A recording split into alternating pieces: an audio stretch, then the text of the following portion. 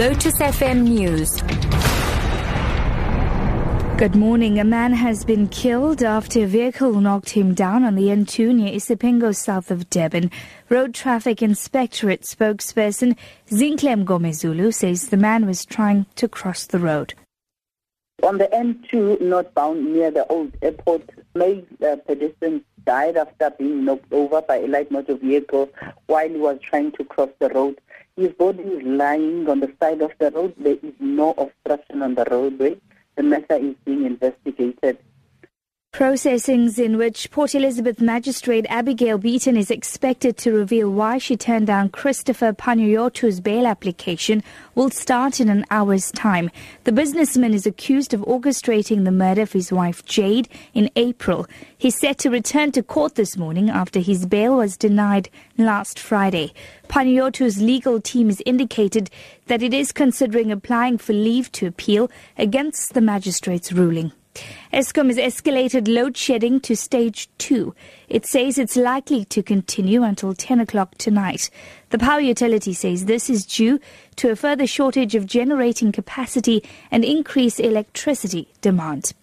Meanwhile, ANC Secretary General Gwede Mantashe says the past 6 decades since the emergence of the Freedom Charter have reshaped the country, making it a home to all South Africans. He was delivering a memorial lecture in Kuno in the Eastern Cape in the build-up to the 60th anniversary of the signing of the Freedom Charter. Mantashe says people are now equal before the law and not prosecuted along racial lines.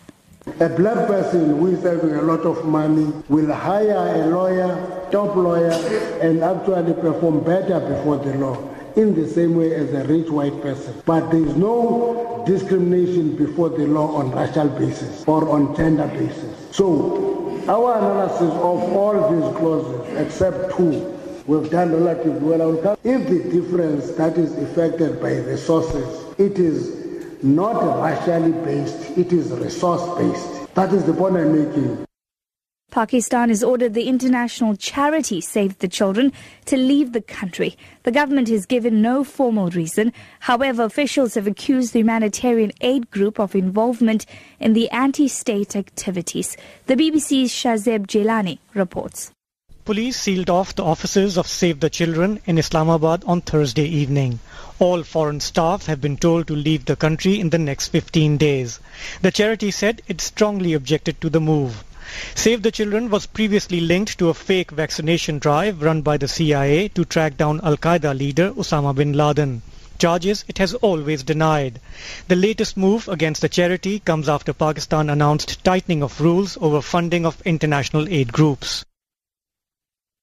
Back home this morning, motorists are advised to avoid the N12 West between Tom Jones Road and Snake Road as there's heavy traffic backlog due to a multi-vehicle pileup. About 10 cars are reported to be involved in the pileup. There are no fatalities, but several people have been injured. The cause of the accident is suspected to be poor visibility. Gauteng traffic spokesperson Obed Sibasa. More than 10 cars involved there. We appeal to motorists to please avoid that area, especially when driving from Ekurhuleni, Benoni, Davidson towards OR Tambo International Airport.